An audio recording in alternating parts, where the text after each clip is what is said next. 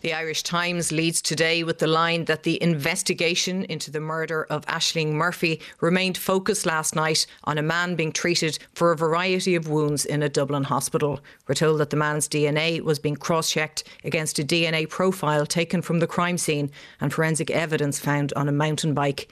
DNA to nail Aisling's killer is the lead headline in the Irish Sun.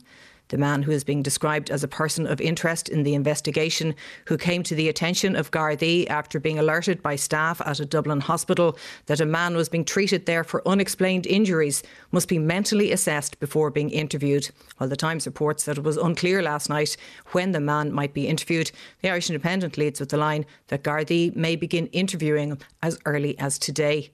Under the headline, Closing in on the Aisling suspect, the Irish Daily Mail focuses on the search for the weapon which took place at houses in Tullamore and Dublin yesterday and which Gardaí believe was used in the fatal attack on the 23-year-old schoolteacher. For its lead story, the Irish Examiner reports that mourners gathered to pay their respects at Aisling's family home last night as vigils in her memory continued to take place worldwide at locations including London, Brisbane and New York.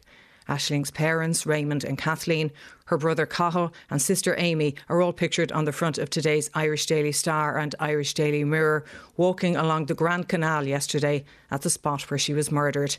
The hardest walk is the headline in the Mirror, while the Star opts for Walk of Love. Many of today's papers also carry details of the government's new strategy to target violence against women, due to be published in March, which is to include the provision of funding to counties without domestic violence refuge centres and a focus on education on gender-based violence in schools.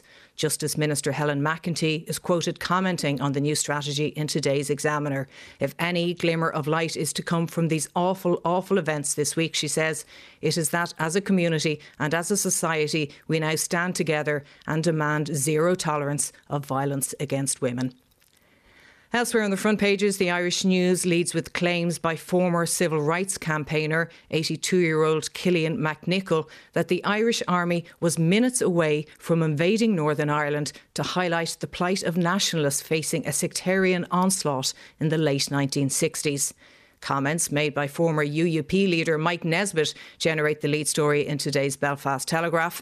Mr Nesbitt described a proposal being put forward by the DUP to allow MPs to remain in the Assembly, which would mean that DUP leader Jeffrey Donaldson could fight the Stormont election in May while continuing to serve as an MP, as one which would make Vladimir Putin blush.